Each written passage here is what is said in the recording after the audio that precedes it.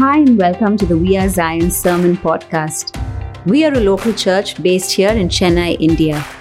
I'm Christine, your host. We are so glad you are here, and our hope is that this will encourage, inspire, and instill fresh faith in you. We continue our series on herd immunity. Here's Christine Geshom sharing today's message. Hi, church. What a joy and privilege it is to share the word of God with you again this week. As you know, we've been doing the herd immunity series, and we've been looking at how community is so important to God's plan in each of our lives.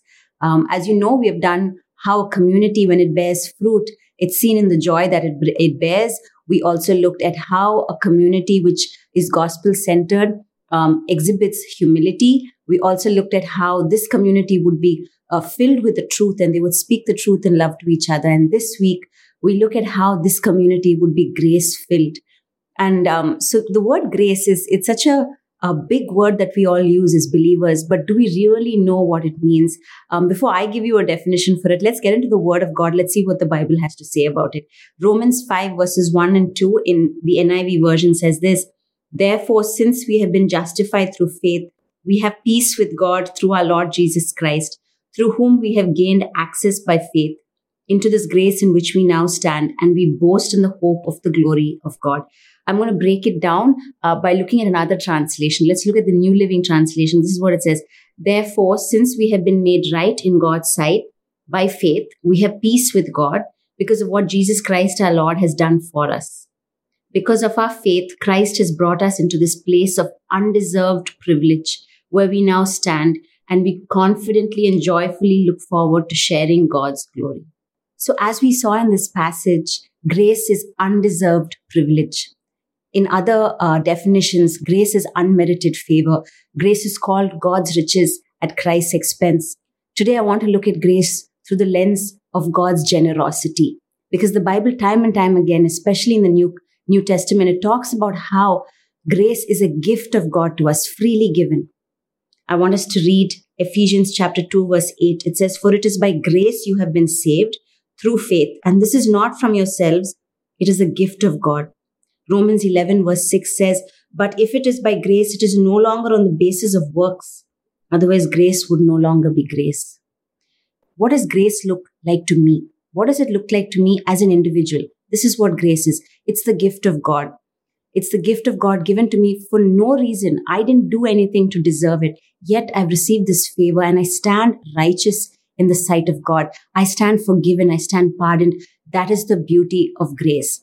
To illustrate what grace and mercy actually look like, I was thinking of this thing that happened in our home about a year back. So our oldest son was gifted a Nerf gun for a birthday many years back, and he had lost all the bullets from it. And the condition we had given him when he lost the bullets was, when you do lose the bullets, we're not going to get you anymore. So you need to keep them safe. That was the condition. Last year around his birthday time, he brought out the guns, and he realized he didn't have a single bullet. And so my husband and I felt, it felt unfair to just let him have a bunch of guns and no foam bullets. So what we did, we went on to Amazon, and we, got him a bunch of bullets for the guns that he had, much to his delight, because he never imagined in his wildest dreams that he would be released from his punishment and that he would actually get some bullets in return. That's exactly what grace and mercy looks like. Grace is undeserved favor, that unexpected gift. Mercy is when judgment is withheld, when punishment is withheld. Just to explain that they're two sides of the same coin, grace and mercy, they go together every single time. It's just that grace is such an active quantity. Mercy is passive because punishment is being withheld, but grace is active, and it moves forward. It's God being generous towards us when we deserved it the least. And so where does grace make sense for us as a community? We've looked at where it is for us as individuals. Yes, as individuals, because we didn't deserve the goodness of God. We didn't deserve the kindness and forgiveness of God. Yet, when we were still sinners, Christ died for us. That's what the Bible says. And therefore, that's where grace comes in for us as individuals. But where does grace come in for us as community? Let me continue the story of what happened with our oldest son. So we got him those bullets last year, went on to have an amazing Nerf war fight with his friends. Fast forward to last month, our youngest just turned 6. And so one of his uncles got him a Nerf gun. And he had just 2 bullets which came with that. And promptly one was eaten by the dog and one was shot into a neighbor's yard. So our son knew that the usual punishment for this is no more bullets. I have to just have a dummy gun. And he didn't even ask us. But then we noticed that he was just walking around with his gun in his hand, looking really sad and listless. So we asked him, what's going on? Why are you so sad? And he said, I've lost my bullets. I don't know what to do. So we talked to our son, our oldest, and said, since you have like a pack of 12, why not give him a few? Give him 1 or 2 because that's all he needs. And our son went into this huge discourse. Our oldest son went into this huge lengthy explanation of how, this was hard-earned bullets that he had and how this guy needed to be careful, that he was irresponsible. And so mid-discourse, we had to stop him. And we had to say, son, remember what happened 1 year back? You had no bullets. We stepped in and got it for you. Can't you give 2 of your bullets to this guy? And we had a chance to explain grace to him. We had a chance to tell him this is what grace was. When we don't deserve something, we still get it. That's grace. And you can show that grace to someone else. Today, grace in community looks like that. So often we've forgotten how gracious God has been towards us. And so unconsciously or consciously, we've withheld it from people. Let's look at what that looks like in terms of community. Galatians chapter 1, verses 6 to 8. This is what it says. I am shocked over how quickly you have strayed away from the anointed one who called you to himself by his loving mercy. I'm frankly astounded that you now embrace a distorted gospel. That is a fake gospel that is simply not true. There is only one gospel, the gospel of the Messiah. Yet, you have allowed those who mingle law with grace to confuse you with lies. Anyone who comes to you with a different message other than the grace gospel that you have received will have the curse of God upon them. For even if we or an angel appeared before you to give you a different gospel than what we had already proclaimed, God's curse will be upon them. It's that simple. The opposite of grace is works. It's good works even. So often we think that it's something we did that made us receive the good that we have in our lives. We think it's our achievements, it's our righteousness. Oh, we have some good in us. And that's why God blessed us. But the truth is, it's apart from all of that. God loved us when we were sinners. God loved us and pours out his blessing upon us, irrespective of where we stand on that moral spectrum. That's what God's grace looks like. And therefore, we cannot expect to put these rules and regulations on others and say, if you do these things, you will experience God's favor. You will experience God's blessing because it nullifies the gospel of grace. So to summarize, the gospel of grace is like this. Our good works, they're like sinking sand. But when our lives are built on the foundation of the grace of God, we actually stand on a sure foundation. It is a firm foundation.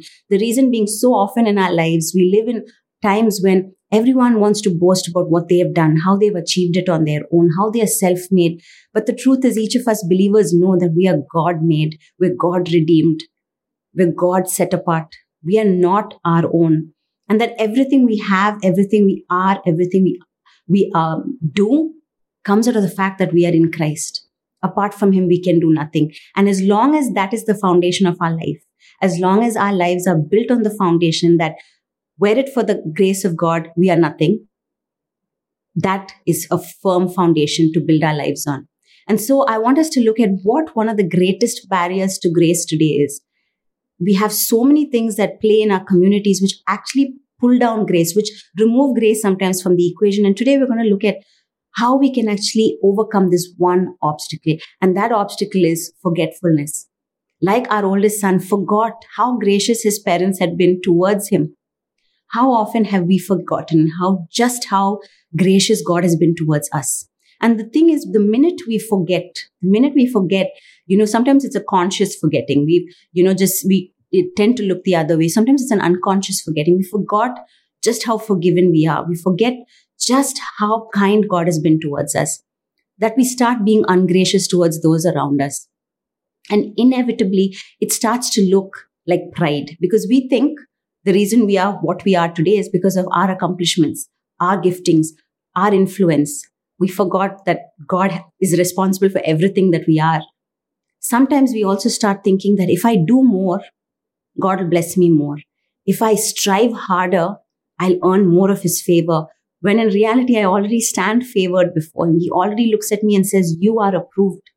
You are vindicated. You are covered by the blood of the Lamb. You are saved. I love you as you are. We forget that. And so we get so fear driven in our pursuit of God. We say, Lord, I'm scared that, I'm not doing enough for you. I'm scared I'm not reading, those 10 chapters a day. What if you're not pleased with me? When he says, I am pleased with you, you are my beloved. You are the apple of my eye. We forget. And so what happens is this translates into our relationships. This pride, this fear, which stems out of forgetfulness, starts affecting our relationships. So what happens, what this looks like is this. We start showing favoritism. We start creating cliques within our church communities. We tend to gravitate towards those who dress like us, who sound like us. Sometimes we start avoiding people. We boycott those who don't look the same. We say, they're too complicated. I can't deal with them. Or maybe, they're always talking about some issue they have. I don't want that. We steer clear of some people. Sometimes we even turn a blind eye to their needs because we think, I can't get into that mess. We forget just how messy we were. We forget that Jesus not even once showed favoritism. We forget that Jesus didn't avoid the messy people. In fact, he went and dined in their houses. He interacted so closely with them.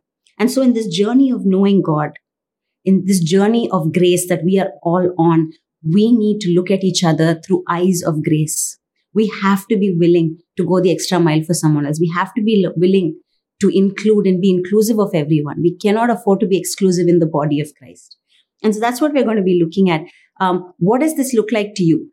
I don't know whether you have these problems. Maybe you're saying, oh my God, that's shocking. I have never done such a thing. But maybe you've struggled with this. Maybe you have controlled someone. You said, you know what, if you do such and such, Jesus will be happy with you. Or, dress in such a way that will please us as a church. We just pushed grace right out of the door. The minute we lay rules and regulations on people, the minute we try to control behavior, the minute we try to control how someone looks and talks, we pushed grace right out of the equation. We've said, you know what, the grace of God has no value. You need to do stuff to please God. Maybe when someone wronged you in your community, you're so unforgiving about it. You're like, you know what, I can't forgive them because it's just too big a thing. I can't. I'd rather wallow in my unforgiveness. All of this stems from fearfulness and pridefulness, which comes from forgetting how gracious God has been towards us. God in his kindness forgave us for every single sin. Our slate has been wiped clean. Why are we not wiping our slates cleaner these days? Why are we withholding forgiveness? Why do we control people with rules and regulations? Today we're going to look at how we as a community can overcome these obstacles, that we can look beyond, that we can say, you know what, no matter how we look, dress, appear, what our baggage is, we're all one. There are no cliques within a clique. There is no separation, that we will love each other. We won't slander each other. So I don't know where you find yourself in this whole spectrum of forgetfulness. But when I was preparing for this, I was so convicted because in over 12 years of ministry, one thing I've realized that at some point or the other, I've operated with one of these spirits. I've operated out of fear. I've operated out of pride. And I have inevitably pushed people away from the gospel of grace. And today when I was preparing it, the Holy Spirit was nudging me and saying, you can still walk in grace. It's okay that you fell off the wagon so many times. It's okay that you messed up. Now's a chance to start afresh, to build a community of grace. And so I want to encourage us today, as we step into this place of understanding what grace should look like in our community, can we just quickly spend a minute in asking God to forgive us of any of those areas where that barrier of forgetfulness has stepped in? Maybe we've ignored people. Maybe we've boycotted them. Maybe we have gossiped about them instead of praying for them. Or maybe we gossiped in the pretext of praying for them. Whatever it is, can we ask God today that he would forgive us, that he would set us free from that ungraciousness that is not of him. Father, we just pray that you will cleanse us right now, that if we have dealt with people ungraciously, that you would forgive us, Lord. And even as we learn how to be gracious like you are, Father, that you will enable us. Holy Spirit, help us. In Jesus' name, amen. Amen. So how do we as a community better display this grace? The first thing is that each of us must speak with grace. We looked last week at speaking the truth in love. But how do you speak with grace? Let's see what the Bible says. It says in Colossians 4 verse 6, let your speech always be gracious, seasoned with salt, so that you may know how to answer each person. This is in the context of outsiders coming and questioning you about your faith, about what you believe. Instead of getting all riled up, he's saying, hey, here, listen, season your speech with grace. So grace can temper us. It keeps us on the ground. It doesn't let us get all riled up and say the wrong thing. Colossians 3 verses 8 to 9 says, but now you must put them all away, anger, wrath, malice, slander, and obscene talk from your mouth. Do not lie to one another, seeing that you have put off the old self with its practices in and of our own ability. When we are in the old man, before Jesus entered our lives, all of these were regular happenings. Our emotions were probably all over the place. But now that we are in Christ, we are a new creation. And the writer is saying, you know what, put off all of that and embrace the new so that we bring grace into people's lives. Anger, malice, slander, gossip, all of that has to leave. Ephesians 4:29 says, let no corrupting talk come out of your mouths, but only such as is good for building up, as fits the occasion, that it may give grace to those who hear. No corrupting talk, nothing that's obscene, nothing that's crass. He says that should build each other up. What you speak has to build someone else up. As a community, in order to break the barrier of forgetfulness, we first of all have to speak to each other with grace. We live in times where even though we're all at home, we still are so busy. We're caught up with online meetings. We have our seminars, our webinars, and all kinds of things. We have kids' online classes. We literally do not have much time to spare. And so a lot of times when someone catches us off guard, calls us up, sometimes they do video calls and surprise us, it's very tempting to be curt and short with them. But in being gracious, we actually give people time. Even in a busy schedule, we stretch it out a bit so that we give someone a listening ear, so that we send them that text wishing them maybe for their birthday or their anniversary. We take that extra time to be gracious. When they talk to us, we don't respond with harsh condemnation, but rather we say, you know what? I'm so glad that God's doing something in your life. He's going to bless you. You speak the gospel over them. And that's what exhorting and encouraging someone else with grace looks like. So can I ask you today, would you be ready to speak with grace? It takes a lot of discipline. It takes the Holy Spirit's leading seriously, because you're allowing Him to respond for you. On our own, the tendency is to be just, sharp. It's to be really short and curt with someone. But when the Holy Spirit comes in, He says, you know what, say this. Speak gently. Listen to them. Don't judge them. You don't know their story. And so that's what speaking with grace looks like. So the first thing is a community which is grace-filled speaks with grace. The second thing about a community that is grace-filled is that they serve with grace. What does serving with grace look like? Let's look at Ephesians chapter 4, verse 7 and 11 to 12. The grace gifts of Christ. And He has generously given each one of us supernatural grace according to the size of the gift of Christ. Verse 11, and He has appointed some with grace to be apostles, some with grace to be prophets, some with grace to be evangelists, and some with grace to be pastors, and some with grace to be teachers. And their calling is to nurture and prepare all the holy believers to do their own works of ministry. And as they do this, they will enlarge and build up the body of Christ. Isn't that amazing? These are called grace gifts. Each of us, in verse 7, it says, each of us have been given a supernatural grace. So the grace upon my life is not even the same as what has been given to my husband. It's not the same as what my parents have. Each of us have different grace gifts, and we are called to operate with those. We are called to serve each other with that. It's so easy sometimes to get caught up in what we think is our talent. And we think, you know what, this talent is great. I should, make something out of it. I should use it as a business model. But what he's saying specifically here is, what is your gifting? It's a gift. It's a gracious gift from heaven. How are you going to use it to edify the body of Christ? So our gifts, the way we serve each other with those gifts, is how we are ultimately tested. It's how we are ultimately evaluated by God. Do I serve with grace? Do I serve with the intention not to be served back, but just as a servant leader to serve with grace?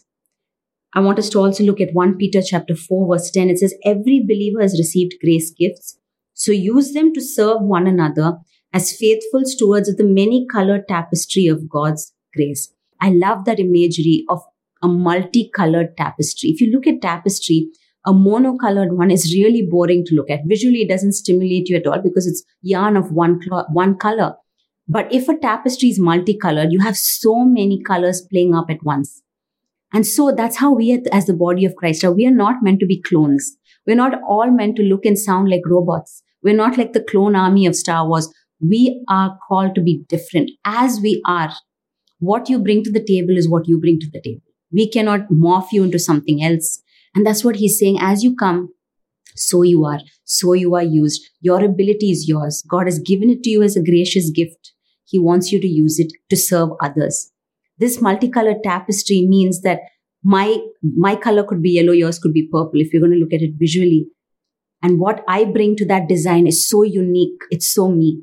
What you bring to the design is so you. And together we form this beautiful pattern. In the eyes of God, He's creating this masterpiece through the body of Christ. I'm reminded of the story that Nicky Gumbel shares through his Alpha course. So Nicky Gumbel and his wife, Pippa, began the Alpha course in their church in UK. And through that Alpha course, many have been touched by the power of the gospel and many have accepted Jesus. They have been transformed by the power of the Holy Spirit. And Nicky talks about this one instance where they did the Alpha course in a prison. And these were the two people they encountered in the prison. Brian and his son Michael, Brian Emmett and his son Michael, were both in prison after a huge drug bust had gone down in UK. And both of them, they're drug smugglers and they were gangsters in the UK, and they had been caught in the drug bust. They had been imprisoned for a very long time. And so they were held at the prison in Exeter in UK when the Alpha course was done there. And it's amazing to know that they both went through the Alpha course. Both of them encountered Jesus in a very personal way. The Holy Spirit transformed them. They experienced the power of the Holy Spirit, and their lives changed overnight from gangsters, from drug smugglers, to they became men who came under the power of the living God. And this is what they did over time. Because of good behavior, they were transferred from one facility to the other. And to every facility that they went to, they carried the Alpha course with them into that prison. Because of them, thousands upon thousands of men were transformed in those prisons through the Alpha course. If that's not a multicolored tapestry, I don't know what is. They took the grace that was on their life. They didn't keep it for themselves. They shared it with others. They served others with that grace. And because of that, the body of Christ was built up. That's a demonstration of this grace gift. That's what the grace gift should do. It doesn't edify ourselves. It's not meant to elevate us. It's meant to serve each other in the body of Christ. So can we serve with grace? Each of us. Our giftings could be different. It could be hospitality. It could be teaching. It could be listening. It could be evangelizing. Whatever it is. We don't have to put a label on it. We just have to do what God has asked us to do, with the intention to serve the body of Christ graciously. Finally, if we need to be a community that is filled with grace, we must be a community that grows in grace. Are we committed to growth? That's the question. Because the grace that I operated with 10 years back can't be the same stale grace that I operate with today. I should have grown. I must have grown. It's imperative that we grow in grace. Let's look at Ephesians 4 verse 13. It says, these grace ministries will function until we all attain oneness in the faith, until we all experience the fullness of what it means to know the Son of God. And finally, we become one perfect man with the full dimensions of spiritual maturity and fully developed in the abundance of Christ. 2 Peter chapter 3 verse 18, he says, but continue to grow and increase in God's grace and intimacy with our Lord and Savior, Jesus Christ. May He receive all the glory, both now and until the day eternity begins. Amen. In Ephesians 4:13, it's a continuation of the grace gifts. And he says, the reason that you must operate with these grace gifts is so that the whole body of Christ will get equipped and we will grow, and each of us will then reach full maturity, that we will be Christ-like at the end of our lives. And so that's the purpose of growth. Each of us are pursuing Jesus. Each of us are on our journeys, heading towards Christ-likeness as we head towards eternity. But are we really growing in grace? The way I treated people 10 years back, the forgiveness I withheld maybe the control I exerted on them, maybe the way I created cliques within a clique, that cannot be how I operate today. Now that I know what the grace of God looks like, now that I remember that I can never afford to forget the graciousness of God over my life, shouldn't I operate with a different kind of grace? Shouldn't I exhibit a different kind of grace? Shouldn't I share a different kind of grace with others? Are we growing in grace? I want us to read Acts 20 verse 32. It says, "Now I'm turning you over to God, our marvelous God, whose gracious word can make you into everything he wants you to be and give you everything you could possibly need in this community of holy friends." 2 Peter 3 first talked about an intimacy with Jesus our Lord. Without the intimacy with Jesus himself and without growing in his word, we are never going to grow in grace. It's interesting how sometimes we think apart from Christ and apart from his word, we can grow in grace just by being around the right people and doing good things. But again, that nullifies grace. It is only in close intimacy, close proximity with Jesus and incredible dependency on his word that we grow in grace. So I want to ask us, are you committed to growth? Maybe you say, you know what, I'm quite gracious. I'm good. I'm good with people. I never judge them. I never condemn them. I don't put rules on them. I don't stifle them. But hey, have you grown in your grace? Maybe that's who you were a few years back, but are you growing in your grace? Are we committed to growth as a community? Growth in our grace. We cannot be where we were 1 year back. Our grace should have become more. The way we exhibit grace has to have increased. That's the requirement of us today. So I want to remind us as a community, each of us who are watching, hey, can we dedicate our lives to speaking with grace? No matter how hard our day was, can we extend grace to people who speak with us? Can we extend grace to those who work with us? Can we do that? Can we speak consistently with grace? Secondly, can we serve with grace? Because the grace gifts given to us were not for us. They're for the community of believers. They are for us to equip and empower each other. Can we serve each other with grace? And finally, can we be committed to growing in grace? Not stuck where we were, not content with where we were before, but saying, God, Holy Spirit, help me. I want to be more gracious because the kindness of God towards us is immeasurable. The generosity of God towards us cannot be measured. How gracious he has been to us in the past, how gracious he is continuing to be to us today, cannot be measured, cannot be quantified. And so let's not even try to quantify our grace towards each other. Instead, let's just be committed to growing in grace. If you are someone who's saying, you know what, I loved hearing about all this, but I don't know how to actually appropriate this grace into my life. I don't know what it means for me. Can I direct you to John chapter 1, verse 17? This is what it says. For the law was given through Moses, but grace, the unearned, undeserved favor of God and truth came through Jesus Christ. I want to ask you today, do you know who Jesus is? Jesus is God. Jesus came down from heaven just to save each one of us. Our lives were riddled with sin, and you know that each of us are so imperfect. But when Jesus came down, his intention was to save us. His intention was for us to be restored to God, our relationship to be restored. And when he came down to earth, he just didn't live an apathetic life. He lived a life connected with people.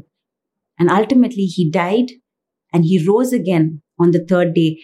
And he ascended into heaven to be with his Father. But here's the beautiful thing, that he didn't leave us alone. He left us a helper who's the Holy Spirit. And he connects us to God constantly. He reminds us of who he is. And he helps us on this journey of life. So today I want to ask you, are you open to allowing Jesus into your heart? It's a one-time decision. The minute you do that, he comes in. He changes your life. He helps you in areas you're weak. He strengthens you. He builds you up. And he carries you forward. You're no longer in a place where you don't have hope. Because in Jesus, you have eternal hope. Your eternity is secure. In Jesus, you have purpose. You have renewed purpose. You don't live for yourself anymore. You live for others. If you want this Jesus, if you want your life to be transformed in the best way possible, can I ask you to repeat this simple prayer after me? Dear Lord, I am a sinner. I am in need of your grace. I don't deserve your favor, but I know that, Lord, in you, I will find that. Thank you for dying for me. Thank you, Lord, that you wanted to save me. And I ask that you will pardon me of every sin and that you will restore me to you. I want you to be the Lord and Savior of my life. In Jesus' name I pray. Amen. Amen. This is the best decision you've ever made. And we pray that as you journey with Christ, you will start to experience His grace over every part of your life. For each of us who know the Lord for a longer time, I pray that we will walk in that grace, that we will never forget just how gracious God has been towards us. We will never forget that He saved us when we were still sinners and that He has restored us, that we need do nothing, that we stand righteous before Him, that we will not put those rules and regulations on ourselves or on others, but we'll allow each other to walk in the grace of God. God bless you. Thanks for listening to this message. We hope you were blessed. To hear more messages like this, make sure to subscribe and check out our podcast channel for past episodes. If you like what you are hearing, consider rating us, subscribing, and even sharing it with friends. That would really help us. For more content from We Are Zion and to connect with us, go to wearezion.in. Remember, whoever finds Jesus finds life.